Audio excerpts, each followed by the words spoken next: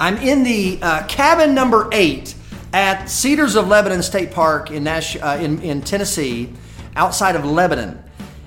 And this is a special place. And I've got some special guys with me. How are you guys doing? Doing good. Pretty good. Everybody doing well? Super. Relax as well. I have got 5 youth ministers in here with me right now who are all in full-time youth ministry. Right? Nobody got fired over the weekend, right? We know of. We're good. And I'm at a place called we call this Renewal. And in a moment we're going to talk about it. This is a Renewal podcast.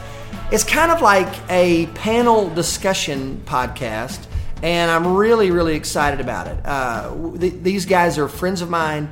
We get together once a year at this place, and one of the cool things is Lipscomb University pays for this whole thing, huh? Yeah. Oh, that's what I'm talking about. I love spending some of Lipscomb's money. But seriously, I love the fact that we get to come together to this thing called Renewal and share our lives with one another. So let's introduce these guys, and then we're going to talk a little bit about what Renewal is. Let's begin here. Tell us your name, tell us where you're in ministry, and how many years you've been doing youth ministry. All right, my name is Kevin Hackett. I'm at Sylvan Hills in Sherwood, Arkansas, and I'm in my 11th year in youth ministry. My name is Matt Harden. I'm the youth minister at the Riverwood Church in Nashville, over in East Nashville, and I've been in youth ministry for about 14 and a half years. I'm Brian Doherty at the Greenwood Park Church in Bowling Green, Kentucky. Been in ministry 10 years. I'm Aubrey Wood, and I've almost been in youth ministry for 10 years, and I am at Mayfair in Huntsville. Stephen Kirby from Franklin, Kentucky. Been at the same congregation for starting my 17th year. All right. That's like 60 years. And did I count 3 states? Kentucky, Alabama, Tennessee, Arkansas, 4 states. Oh, that's great. I love it. And we're going to talk about youth ministry here. So we've met you guys. Now, apologize to your wives and your kids. I probably am not going to ask you to tell us, the names of everyone in your family. You guys are happily married. You figured out how to stay in youth ministry, long enough, which I'm excited about, because one of my questions for you guys is going to be how have you done that? But let's start with a lightning round blitzkrieg. And then we're going to get to this panel podcast. So I'm going to start the chain reaction music, and we will go from there. And we're going to begin this one, Stephen, in honor of your favorite football team. I'm going to ask you, what was the most exciting Super Bowl moment in your life? As a viewer, none of you have obviously played in the Super Bowl, but the most exciting moment in the Super Bowl that you can remember. Who wants to go first? Hobbs? I'll say exciting and heartbreaking. Tennessee Titans 2 inches from victory was pretty devastating. So close to amazingness, but didn't get there. That was in 2001, right? Yes. Late January, February 2001. It was. All right. Who's next? I'll say I'm a Patriots fan, and when the Patriots won, apologize. when Brady won his first Super Bowl, the field goal at the end of the game to beat St. Louis when they were the underdog. That was a great moment. The very next year, right? That was the very next year. We've got two years in a row, I think. Correct. Maybe. All right, who's next? I'll go. I'm a Cowboys fan. Grew up a Dallas Cowboys fan, so definitely. You're about to say Larry Brown? You're not about to say Larry Brown, are you? No. Okay, no. Thank you. All right. I guess the 90s would be just the moment. That's not fair, because that's exactly what I was going to say. I'm a Cowboys fan myself, and I was going to say the 90s. Your favorite Super Bowl moment is the 90s. Just the entire 90s. All right, that's great, Brian. All right, what else? Anytime the Steelers won, that's right. That's baby. right, Hey! yes. We got a high five for my fellow Steeler fan here, Stephen Kirby. So I think, my favorite moment has to be in the Super Bowl against Arizona Cardinals when Larry Fitzgerald scores the touchdown with 2-ish minutes left, and I look at Johnny Markham, who is our buddy in youth ministry, actually lives and works down the road here in Lebanon, Tennessee. Future Digital Side Hug podcast interviewee Johnny Markham, who's one of my heroes, been in youth ministry forever. Our groups were watching the Super Bowl together, and I looked at Johnny and I said, we're going to win this game. Like, this is going to be a historic drive. Ben is going to do it. We're going to win. And it happened, and it was so awesome. So All right, well, let's move forward. Your favorite superhero as a child? The Flash. Okay. Captain America was and always will be. Definitely the Hulk. I was a big Wolverine fan. Batman. And I was a Hulk guy. I also dressed up. Every single Halloween was Hulk. I was a hobo one year, which isn't that far away from what he looked like so I may have even used the same shorts that were, jaggedly ripped at the thigh. Okay, so you guys are ministers, but you're also baseball fans, sports fans. You know how baseball, when they will play the theme music when you come out to bat. It's like the song you choose. All right, so if your church adopted a policy where they play your theme music when you come out to do the Lord's Supper thoughts, all right? So the loudspeakers are blaring your personal theme music. What would your personal... And don't go Bible class answer on me. This is like your personal theme music. What would it be? Auburn's fight song. Okay. Harden would go with Auburn's fight song. No, mine's definitely Back in Black. By Wait. AC/DC. Time out. Let's do this. Let's back up. And let's pause so I can insert the music right here, okay? So Matt Harden's would be... Auburn's fight song.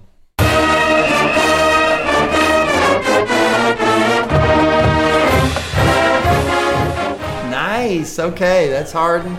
And now, doing the communion thoughts this morning will be Kevin Hackett.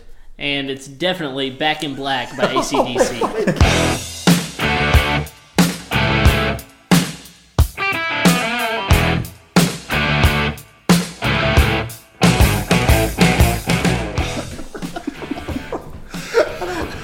This may turn into a mistake on the podcast if you're listening to this. We may not play very many seconds of it, but that was Kevin Hackett's theme music, our personal theme music for Brian Doherty. Mine would have to be Pretty Fly for a white guy. He may not have a clue and he may not have style, but everything he lacks, well, he makes up in denial. So don't Okay, good. Aubrey Wood. I think I will be entering to Bicycle by Queen. I want to ride my bicycle. I want to ride my bike. Okay, I did not see that coming. As a Queen fan, I may like you even more now, Aubrey. And also maybe slightly less sure of exactly who you are as a result of that answer. All right, Stephen Kirby. I guess the personal one theme music. popped in my man, Inner Sandman by Metallica.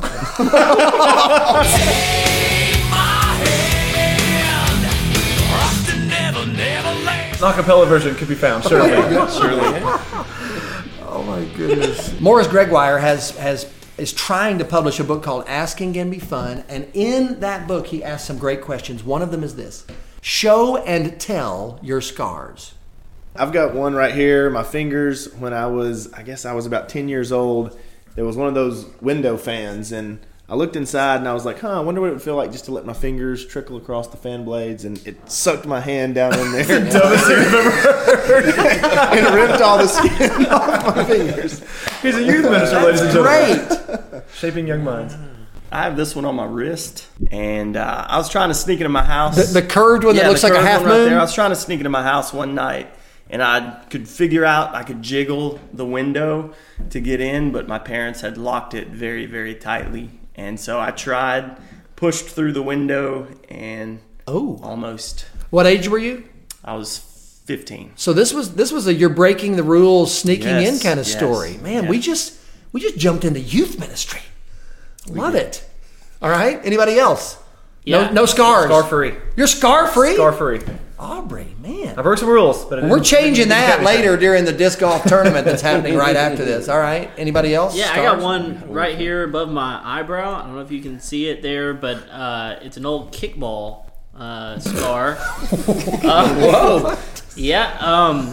So I had just kicked the ball and was running to first, and someone had just got out at second, and we didn't see each other and smacked heads, and 8 stitches right there. I've assumed for years that was a style thing, and he cut that into his eyebrow. Yeah, well, it worked for me. That's great. Kirby, any scars? Yeah, I got a couple. That's There's a good one one. little one. Well, just one, Stephen. Tell us the story. Just one of my dogs jumped up and had sharp nails and just scraped it pretty deep. Okay, so that's the dog excitement. The dog loved you scar. Dog excitement. I don't know if y'all ever seen. I've got a scar on my lip. Yeah. Can you see where it is? I was playing football with a Nerf football in the hallway at the school where my dad taught, and there was this metal gate, and I hit it with my face trying to make a catch. Nice. So that's thank you, Morris Gregoire, for the fun of answering that question. Show and tell your scars. Now, guys, my last question will be: there's a button in front of you. If you press the button, and this is ministry related because we're all in this together. If there's a button in front of you, and if you push it, you get a 20% salary increase over what you currently make. So if you make $100,000 currently at your job, it goes up to $120,000. I'm getting some funny looks. 20% Our collective increase. salary? Yeah, it's just you. A 20% increase in your salary is what you get if you press the button. But you also must wear a coat and tie, like a suit. You wear a business suit whenever you're doing your job. Everyone in Huntsville knows that I would never push that button. Okay, but hold on. You don't know what's coming next. If you don't press the button, you get a 20% salary decrease. That's tough. So now you're making $80,000. Now I'm going to let you off the hook for things like Trek. When you're a beach retreat, you don't have to wear the suit. But when you're in the office, when you're leading classes, there on Sundays, Wednesday nights, Yeah, I'd do it. No big deal. 20% increase. All right, you push the button. I just can't do it, man. So part-time job, you're finding something on the side. I'm mowing yards or something. This is just not going to happen. All right. I'm honestly not losing that much by 20% increase, so I'm just going to go with that. So you're not pressing the button, okay? The last time I wore a suit was for a wedding that I did. And before that, it's been probably 10 years since I've worn a suit. You know how much suits cost? Yeah, but just about the 20%. I'm going to hold more if I buy the suit. Okay. I'm pressing the button if I get the choice of which suit I can wear. Okay. So you're gonna loophole. You're gonna find a loophole. Let me go with the Dumb and Dumber tuxedo. Yeah. If I get to, If so, I'm pushing the button gladly. All right, good. All right, so let's transition now. Renewal is what I said. We're here at something called Renewal. What is Renewal, and why do you guys do it? Renewal for me is, I describe it to my congregation as it's a youth retreat for only youth ministers. We invite no teenagers. And we grow together as brothers. We pray for each other. We laugh together a lot. We eat great food, and really, it's time to fellowship and hang out together. Good. And why do you make it a priority? Because you guys are, for the most part, here every year. It happens once a year, and Lipscomb does this for us. Why do you keep coming back, and what do you get out of it? It's good to get rejuvenated by your fellow brothers in Christ that go through the ups and downs just like you do. Or, it's good to, it's sad to say sometimes, but it's not, because we need the time away from our families, our youth groups, our work, and this is the only time really you get to do it and be with others that kind of go through the same all the time. I come because it's just time to get away and relax after a busy summer, and also because of the trust that's in this group as well, and because I like to laugh a lot, and there's some funny dudes in this group. Yeah, same thing that these guys have shared. It's a place to kind of get away. It's a place to recharge. It's a place where you can vent if you need to vent. It's a place where you can be prayed over if you need to be prayed over. It's a place where you can be encouraged, where you can be strengthened, and replenished after a summer where a lot of times we give everything, and so we need to be filled back up. And I think this is a great place where we are able to do that for each other. Yeah, and I think a good place to be to feel real safe is important in everyone's life, and this is a safe place. And I really believe that that everyone needs that, and so I use it as a place to be able to come and let my batteries recharge in a real safe way. And we see each other in passing during the year at trips and kind of get to say hi, but it's the only time per year that we get to hang out without huge responsibilities on the side. So just to get to spend time together and even to catch up with each other, to find out how things are going. Because like you said, sometimes we pass each other and we're able to say hi, but we don't really get to find out how each other's really doing in ministry and how each other's really doing. Sometimes it doesn't even have anything to do with ministry. Sometimes it's with family stuff, and we get to find out and like I said, pray for each other, help each other, whatever we need. Yeah, last night, there's always a chair in the middle of the room as we go around the circle. It probably took 5 hours to 4.5 hours for everybody in the room, maybe 20 of us, and maybe it's not even 20, to share kind of an update on our lives. And there's a chair in the middle that, it's just pretty obvious who at times will need to just get in the chair and let us all lay hands and pray over. And last night, one of us said, hey, a few years ago, you guys prayed over me in this chair for something we were praying for at home, and God really blessed that, and we're needing some more prayers, and got up and sat down in the chair, and we prayed over that person. It's really neat. A couple of the, I guess you could say that the agenda items would be just the sharing time on Monday nights, and then the disc golf tournament that we do on Tuesdays, which is a lot of fun, which is happening after this podcast, after we've done recording. And I love that Steve Davidson, who started this, he's at Lipscomb as one of the, he's on staff there at Lipscomb. He's kind of like a father figure for us.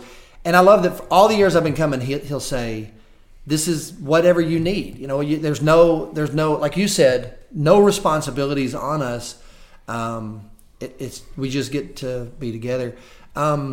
Somewhere, I don't, of course y'all know, I don't know who listens to this podcast or where they are, but it's designed for ministers. If there's a minister out there that's listening and doesn't have this, and I'm not just talking about they don't have a 2-day getaway at a state park to just relax and play disc golf, but doesn't have this kind of community to approach for prayers or to lean on in difficult times. What do you say to that person, and what would you encourage them to do about that? Well, I would say that for that person, burnout is a very good option for them. It's going to be easy to. You mean good option in the sense of likely option? Yeah, likely option. Okay, not a good thing. Obviously, right. It's going to happen. I mean, you need a place to be authentic and to be real and to be able to talk about things that you can't talk about at church or maybe even at home, but a good place to be real, to be accountable, and you need a mentor if nothing else, but especially if you can find someone who is in your area that you can spend time with a couple of times a month, to just talk through things. I think it's really important. Well, I think it's important to also have somebody who knows what you're going through. I mean, you can have different people you can vent to or you can talk to, but unless they know what you're going through and what you're dealing with, and so being able to have people who you can live in a community with who are experiencing the same things, dealing with the same things, I think that's huge. I think that's an important and even important part of what this is and what it does for us. I know I stress to my teens the beauty of confession and talking to each other about their difficulties and struggles. I think it's so much needed for youth ministers as well. I mean, we got to have that person or persons that we can share our difficulties with, because there's a lot of difficulties and stresses that come with youth ministry. So I don't think we can really survive without it. Yeah, and it seems like every year someone is in a valley, and sometimes multiple people, and sometimes the valleys are bad, and it's like personal hell or professional hell.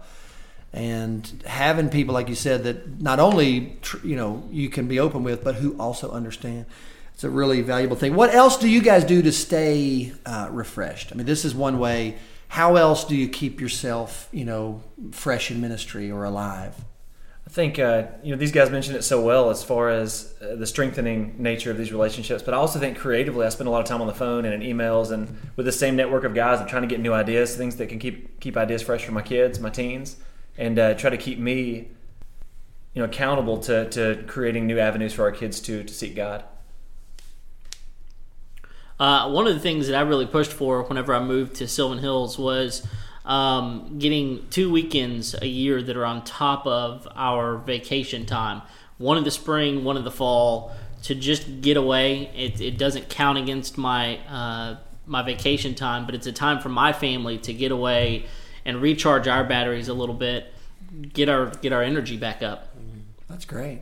I try my personal time in nature. I mean, I love to hunt.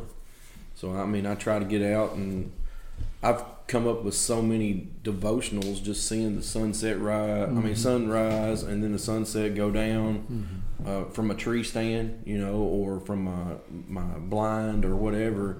And I might not see an animal that day, but just being out in nature, it kind of that rejuvenates and gets you away from the office. So you have to find whatever your hobby is, whether it's frisbee golf or shooting hoops or whatever, going to the gym, whatever your hobby is, you've got to get away and take those personal times away from family, work, and everything else.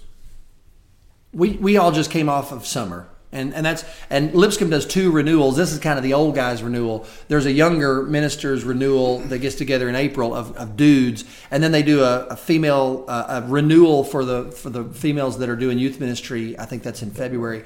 And I like that ours is right after summer because we've just, like you said, Matt, we've just given it all, and our families have given it all, and now we get to take a breath. What was something that you tried this summer in your youth ministry that went really well? Or maybe what was something you tried this summer that fell on its face and for us you might say, oh, here's something awesome, you ought to try it, or you know what, don't try this, that was a mistake.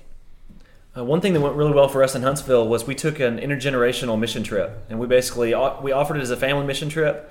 And we had several families where the kids, parents, and grandparents were all on the same mission trip together in Baja, Mexico. And it was fantastic. The families loved it. The kids got to see their parents and grandparents in a new light. And seeing their friends enjoy their parents and grandparents probably put them back on their heels at first, but they really enjoyed those relationships and just caused the whole family to grow closer together. So grandparents went on this mission trip? Yes, we had some. I have pictures of grandfathers hula hooping with kids in Mexico. It's fantastic. And this was Baja? Because we go to the same area. Same area, San Quintín, Mexico. That is cool. Mine was actually, I kind of had one in the same.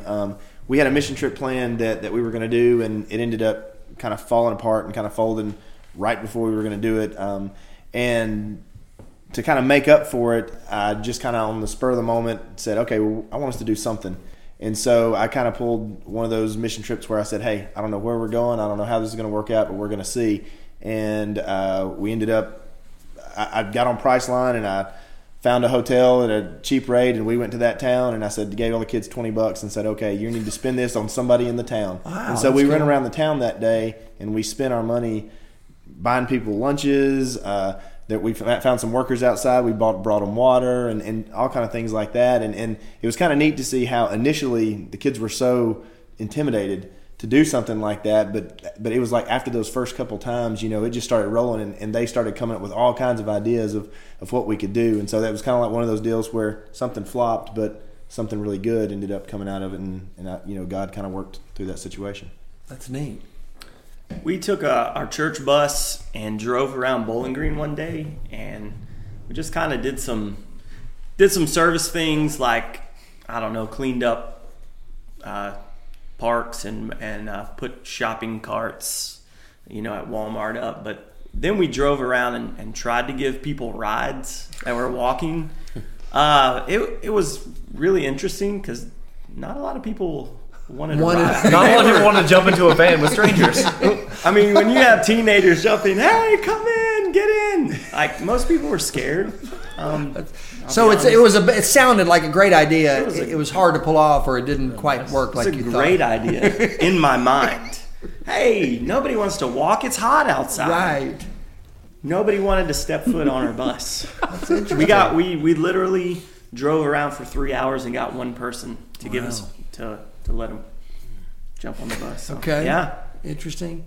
One of the things that we did, we've never done this before, is we did an in-town mission trip, and we spent every day blessing the people that we live around. Yeah. And we worked with the food bank in Little Rock, and something different every day. A different kind of activity. Yeah, something different every day.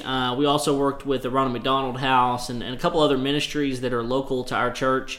We participated in. What we were really trying to teach is that you don't have to go out of the country to do mission work. You don't even have to go to another state to do mission work. We have it here where we live. And we even did some really cool things, like we stayed in our gym, and so kind of we didn't go home every night. We really gave it one of those community feels to where, you didn't feel separated from each other. One of the big things you get from mission trips is just the camaraderie and the relationships, and so we tried our best to keep that going. But it was a really, really neat thing for our group. Awesome. One of mine is I'm a big proponent of making sure you take care of the missionaries that you support. Like our congregation's got so many, so we try to make it a goal to go somewhere every year. We do El Salvador, Latin American missions. We support that preacher and go see him, and then we have a little church up in Eastern Kentucky. And I had so many people sign up for it, and then I thought about canceling it, but I'm glad I didn't. I mean, I started out with like 20 people wanting to go, and then we ended up like with 5 kids and just me and another adult. Yeah. And we went anyway and made a huge difference. And I don't know if we'd have made that big of a difference with 20-something people. So it was better for us with the smaller group that did the work that we had to do at that time. So, I was kind of disappointed that I was taking a small group, but in the end, it was a major blessing. So that's one thing too is, don't give up on something. And like Matt said, you might have something fall through, but try something else. If you got a weak plan, try to keep doing something like that. So yeah, it'll be a blessing one way or the other. So give us a brief, like Nightmare, I was an idiot, this was a huge goof sort of ministry story. You guys have some miles on you, youth ministry wise. What are some mistakes that you've made that we can learn from? At camp every year we have this frisbee golf. Not frisbee golf, ultimate frisbee game that we play, and it's usually the senior high kids and counselors. And we do camp with another a youth group. There's 2 youth groups go together, and we were playing, and me and the youth minister for the other church were on different teams. And there was a play where I dove to catch one, and I believed I caught it, and he didn't think I did, and we started arguing. And that arguing got heated and turned into verbally abusing each other. And finally, I just said, "Fine, you can have it." And so for the rest of the game, all we did was go at each other. And I even ended up and we started even being much more physical, which we started treating it kind of like football with some of the kids going after the frisbee and stuff. And it is a legendary thing at our camp now that anytime it plays, that's always something that comes back to mind. And so what I've learned from that is that it's important to walk away, especially when the kids are around watching it, because like I said, that just kind of lives in infamy now. And looking back on it now, I feel pretty stupid about it. But like I said, it's one of those things where don't let it get so competitive that you can't walk away from it. You told me to let you know that it was not a catch. So yeah. How many years ago was this? Probably about 5 years. Okay. Yeah, so 5 years it's still alive. Yes. The day that Matt Harden, lost him. His cool and didn't look like a youth minister as he was shouting and yelling, and also, physically abusing younger students during the rest of the game. Okay. Yeah, I took one kid out pretty good. All right. What else? Seriously, thank you, because that's real. That's good. That's what I'm looking for. Well, I don't want to be Debbie Downer, I guess, but I had a major thing happen maybe 6 or 7 years ago, and I entrusted a volunteer, and I entrusted him too much, and it came back to bite me, and it really affected our youth group, and we had to kind of bounce back from that. And now I've got, every time I get a volunteer, I look at them and we try to figure, and now I've got a new guy that's moved into the community, and he's really on fire and wants to help out, and he's been a speaker at a couple of things. But I told him the other day, I've got faith issues, so that's something I have to work out with him, and he's understanding of that. So I lost trust one time, and it's hard to get back sometimes, and when you get hurt by that. But I felt like I was an idiot that I put blinders on and didn't really look at the signs and things that I should have. So that's a scenario that nobody wants to go through, and you kind of have to watch out for it. And so the lesson, you're just more careful about trusting in the future. It's part of the reason, obviously, that we work really hard with, to do things like background checks and make sure that the people that are working with our teens are who belong in there. Yeah, go ahead. I think I can speak for a strong percentage of youth ministers in saying that any time I've ever done a lock-in, just not great things happen. And it's not always dramatic. It's not always criminal. It's just nothing really good happens late at night, and trying to wrangle teens, keep them where they're supposed to be, because that's the time when the parents don't really want to volunteer and stay the entire night. Yeah. So the ratios are always bad. Yep. It's a huge building. It's hard to regulate. You can't lock them into just one room. And it's just, I never went home after a lock-in thinking, man, that was fun. Yeah. Like, that was just a good night. And so for me, I kind of retired those, at least within me. Yeah. Okay. We'll do overnight trips, but there's a bedtime. I have one. When I worked in Georgia, every Super Bowl Sunday we would get together for a party, and during the halftime show, mainly because I didn't want the teens watching it, we would go, and we were up on a 200-foot hill, our church was, and so I guess I got the bright idea to ride the wheelchair down the hill. I'll stick my hand in the fan. And listen, some of the guys, we could ride it the entire way down, but then we put 4 people on the wheelchair at one time and ended up with 3 concussions, and they were all girls, and the parents, they weren't happy. I don't know why, but they weren't. Right. I was confused at that. And then the second thing I would suggest to not do is sardines. Okay. Yeah. So the classic, classic, everybody's not the food. looking for Not the salted fish. Although you could say that Not eating sardines is also a big mistake. I would agree with that. But the game, okay. Hide and seek. Any hide and go seek. Anything in the dark. Yeah. with Games in the heart teenagers. where in the dark where you're encouraging them to hide in clusters. enclosed Yes. spaces Yes. together and make sure no one can find them. May be leading us in a dangerous direction. All right, okay. Yeah, one of the things I tend to be very, very controlling, and I feel like I'm right a lot, and so that tends to come back and bite me a lot, especially when it comes to volunteers that I've got on trips. When they come and make suggestions or whatever, I for a long time I didn't validate a lot of that, and I think one of the things that I would encourage that I've really learned from is, even if you disagree as the leader, listening is really important. And giving other people a voice, making them feel like what they say matters. Sometimes you can even change what you were going to do just to make them feel like what they say and what they're trying to do matters. Give them a place, not just you don't just need a warm body to come and be a sponsor. You need someone who's actually going to help, and you need to let them help. And that's something that I was not very good at for a long time. Let me ask you this. We intergenerational is a big deal. Everybody's trying to figure out how, and to talk about how to use parents, how to use adults, how to expand the generational experience of our students. And Aubrey, you talked about it earlier with your mission trip this summer. I would just say, we've all needed adults to be the cook at retreat, or to be the lifeguard at camp, or to drive the bus on a mystery trip. Have you found any creative ways to use adults in your ministry that maybe you could share with us that would be a blessing?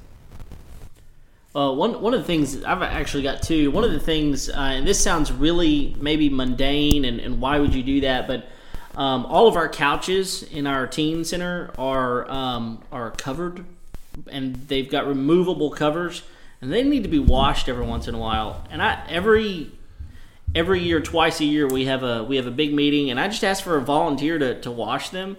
And I know that sounds really silly, but there are some people that aren't going to come on a trip. They're not going to drive a bus, but that's something they can do, and they can feel useful. And for me, something little like that is big. Something else that we do is it's called Monday Night Madness, and twice a month we just get the kids together and we just hang out. And recently, I've gotten some of the parents to come in and offer a game. and it's their responsibility to come and do this game. Mm-hmm. And for them, it's just something different to get them involved, and something that they feel like maybe they can do that's in their wheelhouse. Is it a different parent every Monday night? Yes. And Yes. and is it a husband-wife combo, or it could be anybody? Yeah, most of the time it's a husband and wife combo, but not always. And we've got parents that are single parents, and they'll team up with somebody else. That's and cool. It's almost become a game for them. A thing to do, like part of the system. Right. That's great. Yeah, you've generated some momentum for that use of adults. That's great. Right. I think we've got huddle leaders and other small group leaders, deacons' wives, all sorts of different parents that are involved. But I noticed a trend last year. I had several different parents within a 3 or 4 week stretch that would show up for either a class or for an event, and they would kind of pull off to the side with me and say, "Hey, is it okay that I'm here? Like, should I not be here?" And so I kind of pulled all our parents together and said, "We want you involved. We want you here, even if there are times when your kid asks you not to be there." We still ask you to be a presence and just pour into other kids' lives, because we know that so many studies show that without strong relationships with adults that aren't just the youth minister and aren't your parents, the kids struggle. I mean, they're going to struggle anyway, but to struggle alongside adults that care about you makes the journey that much easier. So for us, it's more of a just show up, we'll find something for you to do, not just picking up trash, not just cooking or cleaning, but even if they're just participating in the games and activities alongside the teens, that still means a lot to them.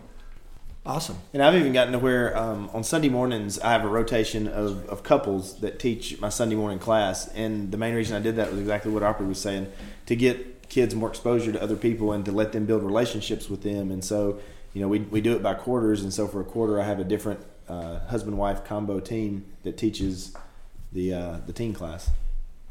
Good. Yeah, on Wednesday nights I invite the parents and some of the kind of the young married couples to come down.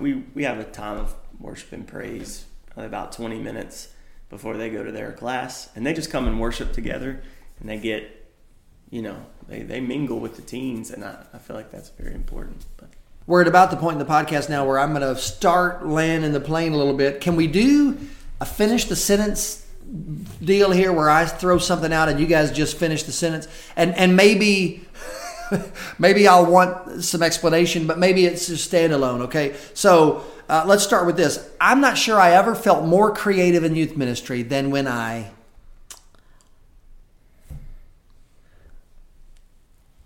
got kids hanging out in hammocks in the front yard at church and got them excited to bring their friends to hang out every Wednesday from 3 to 6, just kind of in the front yard at Mayfair. That's awesome. Do you call it Enoing? Yeah, we call it hanging out in Paradise Grove. Hanging out Just in Paradise front yard of the Grove. church. We'll have sometimes 20, 30 kids just hanging out until church. Even kids that sometimes can't stay for church or their friends won't stay, they'll come and hang out and do their homework, spend time together. I'm not sure I ever felt more creative in youth ministry than when...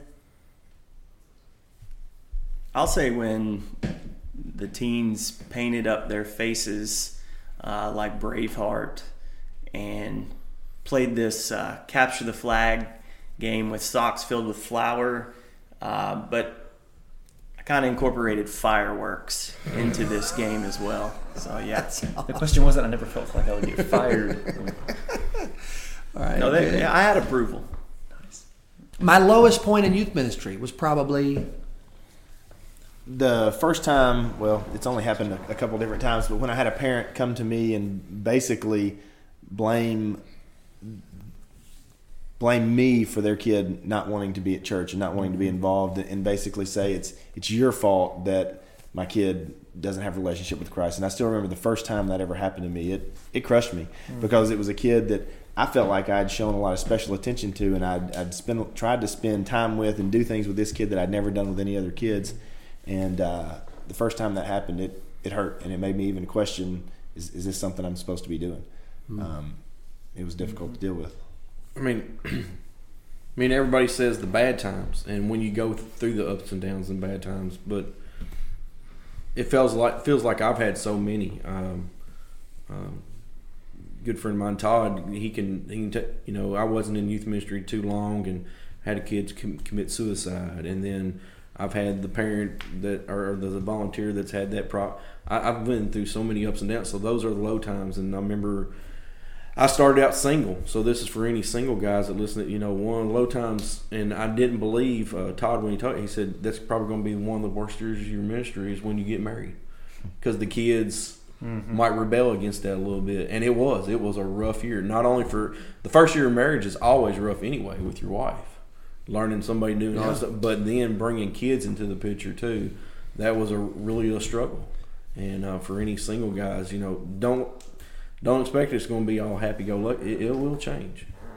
I think youth ministers in general, I know I am a people pleaser by nature, and I think if we get 99 pats on the back, but there's one person that's displeased, a lot of times we try to cater to that one person, and it's hard not to be down on yourself and really upset at the same thing Matt was talking about a minute ago with being blamed for things, whatever else, and just taking that one small maybe side opinion and letting that run how you do your ministry in the short term. You can wreck yourself pretty quick that way. I think for me is a couple of times I've had my integrity questioned, and I work hard to be a good, honest person, and if something goes wrong, someone questions your integrity, and man, it just makes me feel terrible about myself, about my ministry, about life, and so that's hard to recover from, I think. So let's finish this next sentence then. When ministry got really tough and I was questioning, like you said, I was questioning the calling, or is this what I'm supposed to be doing? When things were tough, how'd you get through? For me, it was my wife, because she just kind of helped confirm who I was and what I was doing, and the fact that I had love for that kid, and I wasn't, by any stretch of the imagination, trying to push him away. And that was at least reaffirming for me, to have her recognize what was going on and come and lift me back up. How'd you get through those times when your integrity was questioned? Yeah, a lot of it was renewal, what we're doing right now, and recognizing my need for mentors, because I am the guy that feels like I do a lot of things right, and I want to try to, continue to seek out the advice of people that are older than me and wiser than me. And so just kind of getting other voices in my head. Yeah. How'd you get through your toughest periods? Family, prayer.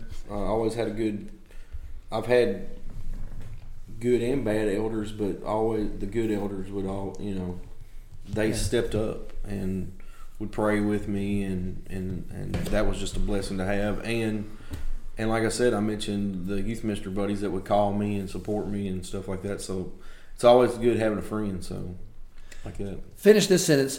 One way I have found to balance ministry and family is family night. Every Tuesday in the Woodhouse, we spend time with just the boys, me and the wife, and trying to be able to reconnect. It's hard during the school week and other times where we're all going different directions. The summer, even more so. So I think that's something we hold sacred every week during the school year. Is every Tuesday we know we're not making plans with no ball practice, no school stuff, and no youth ministry activities, and it's great. We love it. We kind of do a similar thing. We do date nights with the kids, where one of us during the month, either me and my wife will take one of the kids, and I'll take one of the kids, and we'll kind of go out and do a date night with just them. And then beyond that, even I've tried to do a better job of incorporating intergenerational stuff into what we do, and instead of just doing youth stuff, doing larger stuff where my whole family can come and be a part of that, and we invite other families to come and be a part of whatever we've got going on too. I would say we take lots of trips together, my wife and I. We love to travel. We love to see new things. So we make that a priority. Okay, good. Anybody else? Balance family members. I was going to say, what I've heard and what works for me is just real clear boundaries, setting boundaries and letting the people around you know what the boundaries are. Let your kids, your teenagers know this is off limits at this point and this is my time. Mm-hmm. And I think that's good for them to see. I also talk a lot about whenever I'm taking my wife out on a date. I let my kids know that I date my wife, and I think that's really special for them to see that relationship forming and building and continuing to grow. I try to do a better job. I'm the scheduler, and my wife tries schedules, but she's not as organized as I am. But I try the month before I make out the youth calendar. If I'm going to do something different, I make it sure it doesn't interfere with our family calendar. So we sit down and I make sure, do we have anything going on this weekend with your family that I might not know of, or can I schedule this youth event, so on and so forth. So we try to balance out the church calendar and the family calendar and make sure we're talking, because sometimes I didn't do that. And I'd have a youth event and my wife would be like, well, I guess I'm going to this family event by myself. Yeah. So, we communication. Very communication. I'll never forget when Bob Chisholm, who was the preacher that I worked with in Memphis in 1995, he pulled me aside and he said, "Hey, I notice you're calling your Monday your day off." He said, "Let me make a suggestion. Why don't you sit down with the church secretary and encourage her to refer to it as your family day? And why don't you sit down with the volunteers in your youth ministry and let them know Monday's your family day? And why don't you communicate to your wife it's not your day off, it's your family day?" And I didn't know at the time, or maybe he mentioned it later, but that a mentor in his life had done the same thing for him when he had started in ministry, and redefining, actually changing the nomenclature from day off to family day. This is before we had kids. And so it was, in fact, Becky had a job at the time. So Becky was working during the day. And so there was something about it was almost a little, kind of counterintuitive. But years later, I can see how just naming, changing that name, what we called that day from day off to family day, communicated something to the body that I think, was really cool. And I appreciate you guys answering that. All right, let's finish this then. Two more. If I could share one piece of advice with a new youth minister, it would be, don't go into the elders meeting thinking you know everything. That's good. I mean, seriously, everybody asks me, well, how have you been? It's my home congregation. I love my church, but I've worked for so many elders, and it's been kind of changed. But I know of so many guys, they're like, well, I'm only there 6 months. I'm ready to move. Well, I'm like, what are you trying to do? And they're not communicating with the elders, or they're wanting to push an agenda that maybe the elders aren't comfortable with yet. So you have to take your time. Well, I would say set appropriate boundaries. I think it is so easy in today's culture to be burned just by the appearance of misappropriation, or just trying to make sure and set appropriate boundaries with even when you're counseling and teens that are going through such heavy issues, as so many of our families are torn and broken, of just trying to make sure and set up your office in the way you even counsel for success. Good. Be above reproach in a lot of ways. Yeah. That's your answer? Be above reproach. Yeah. All right. Good.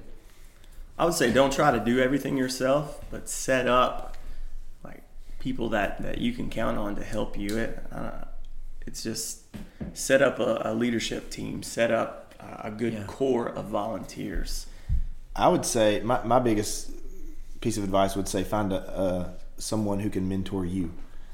Find someone that you look up to, that you can go to, someone that you can rely on to give you advice you need, and use them often. I think that's one of the biggest things, because even playing off what Kirby said, it's too easy to think you know it all, or you've got it all figured out, or you can do it all yourself. And so I think having someone that can mentor you is huge, and going to them and asking them if they will do that. Yeah. Being intentional about the mentoring request. Yeah. I need someone. Yeah. And when Kirby, when you said that about don't go in the elders meeting thinking you know it all, my immediate thought was about this question was exactly the same, but with parents. And I remember thinking, these parents don't get it. And now 19 years later, I've got a 15-year-old and a 14-year-old and a 9-year-old in my home, and I look back and I think, man, I just wish I had believed in parents more. I wish I had believed in it. They know their student better than I do. First time early, young youth ministers, parents know their kids better than you do, their teens. And they love and want their teens to succeed and live life for God, and to find His life for them more than you do, which is really important to think, because we really want that for our students. We love our students as youth ministers. That it's a calling. We wouldn't be doing it otherwise. But with rare exceptions, parents know and love, and I would have tapped into them more. Okay, last question before we get to the hugging.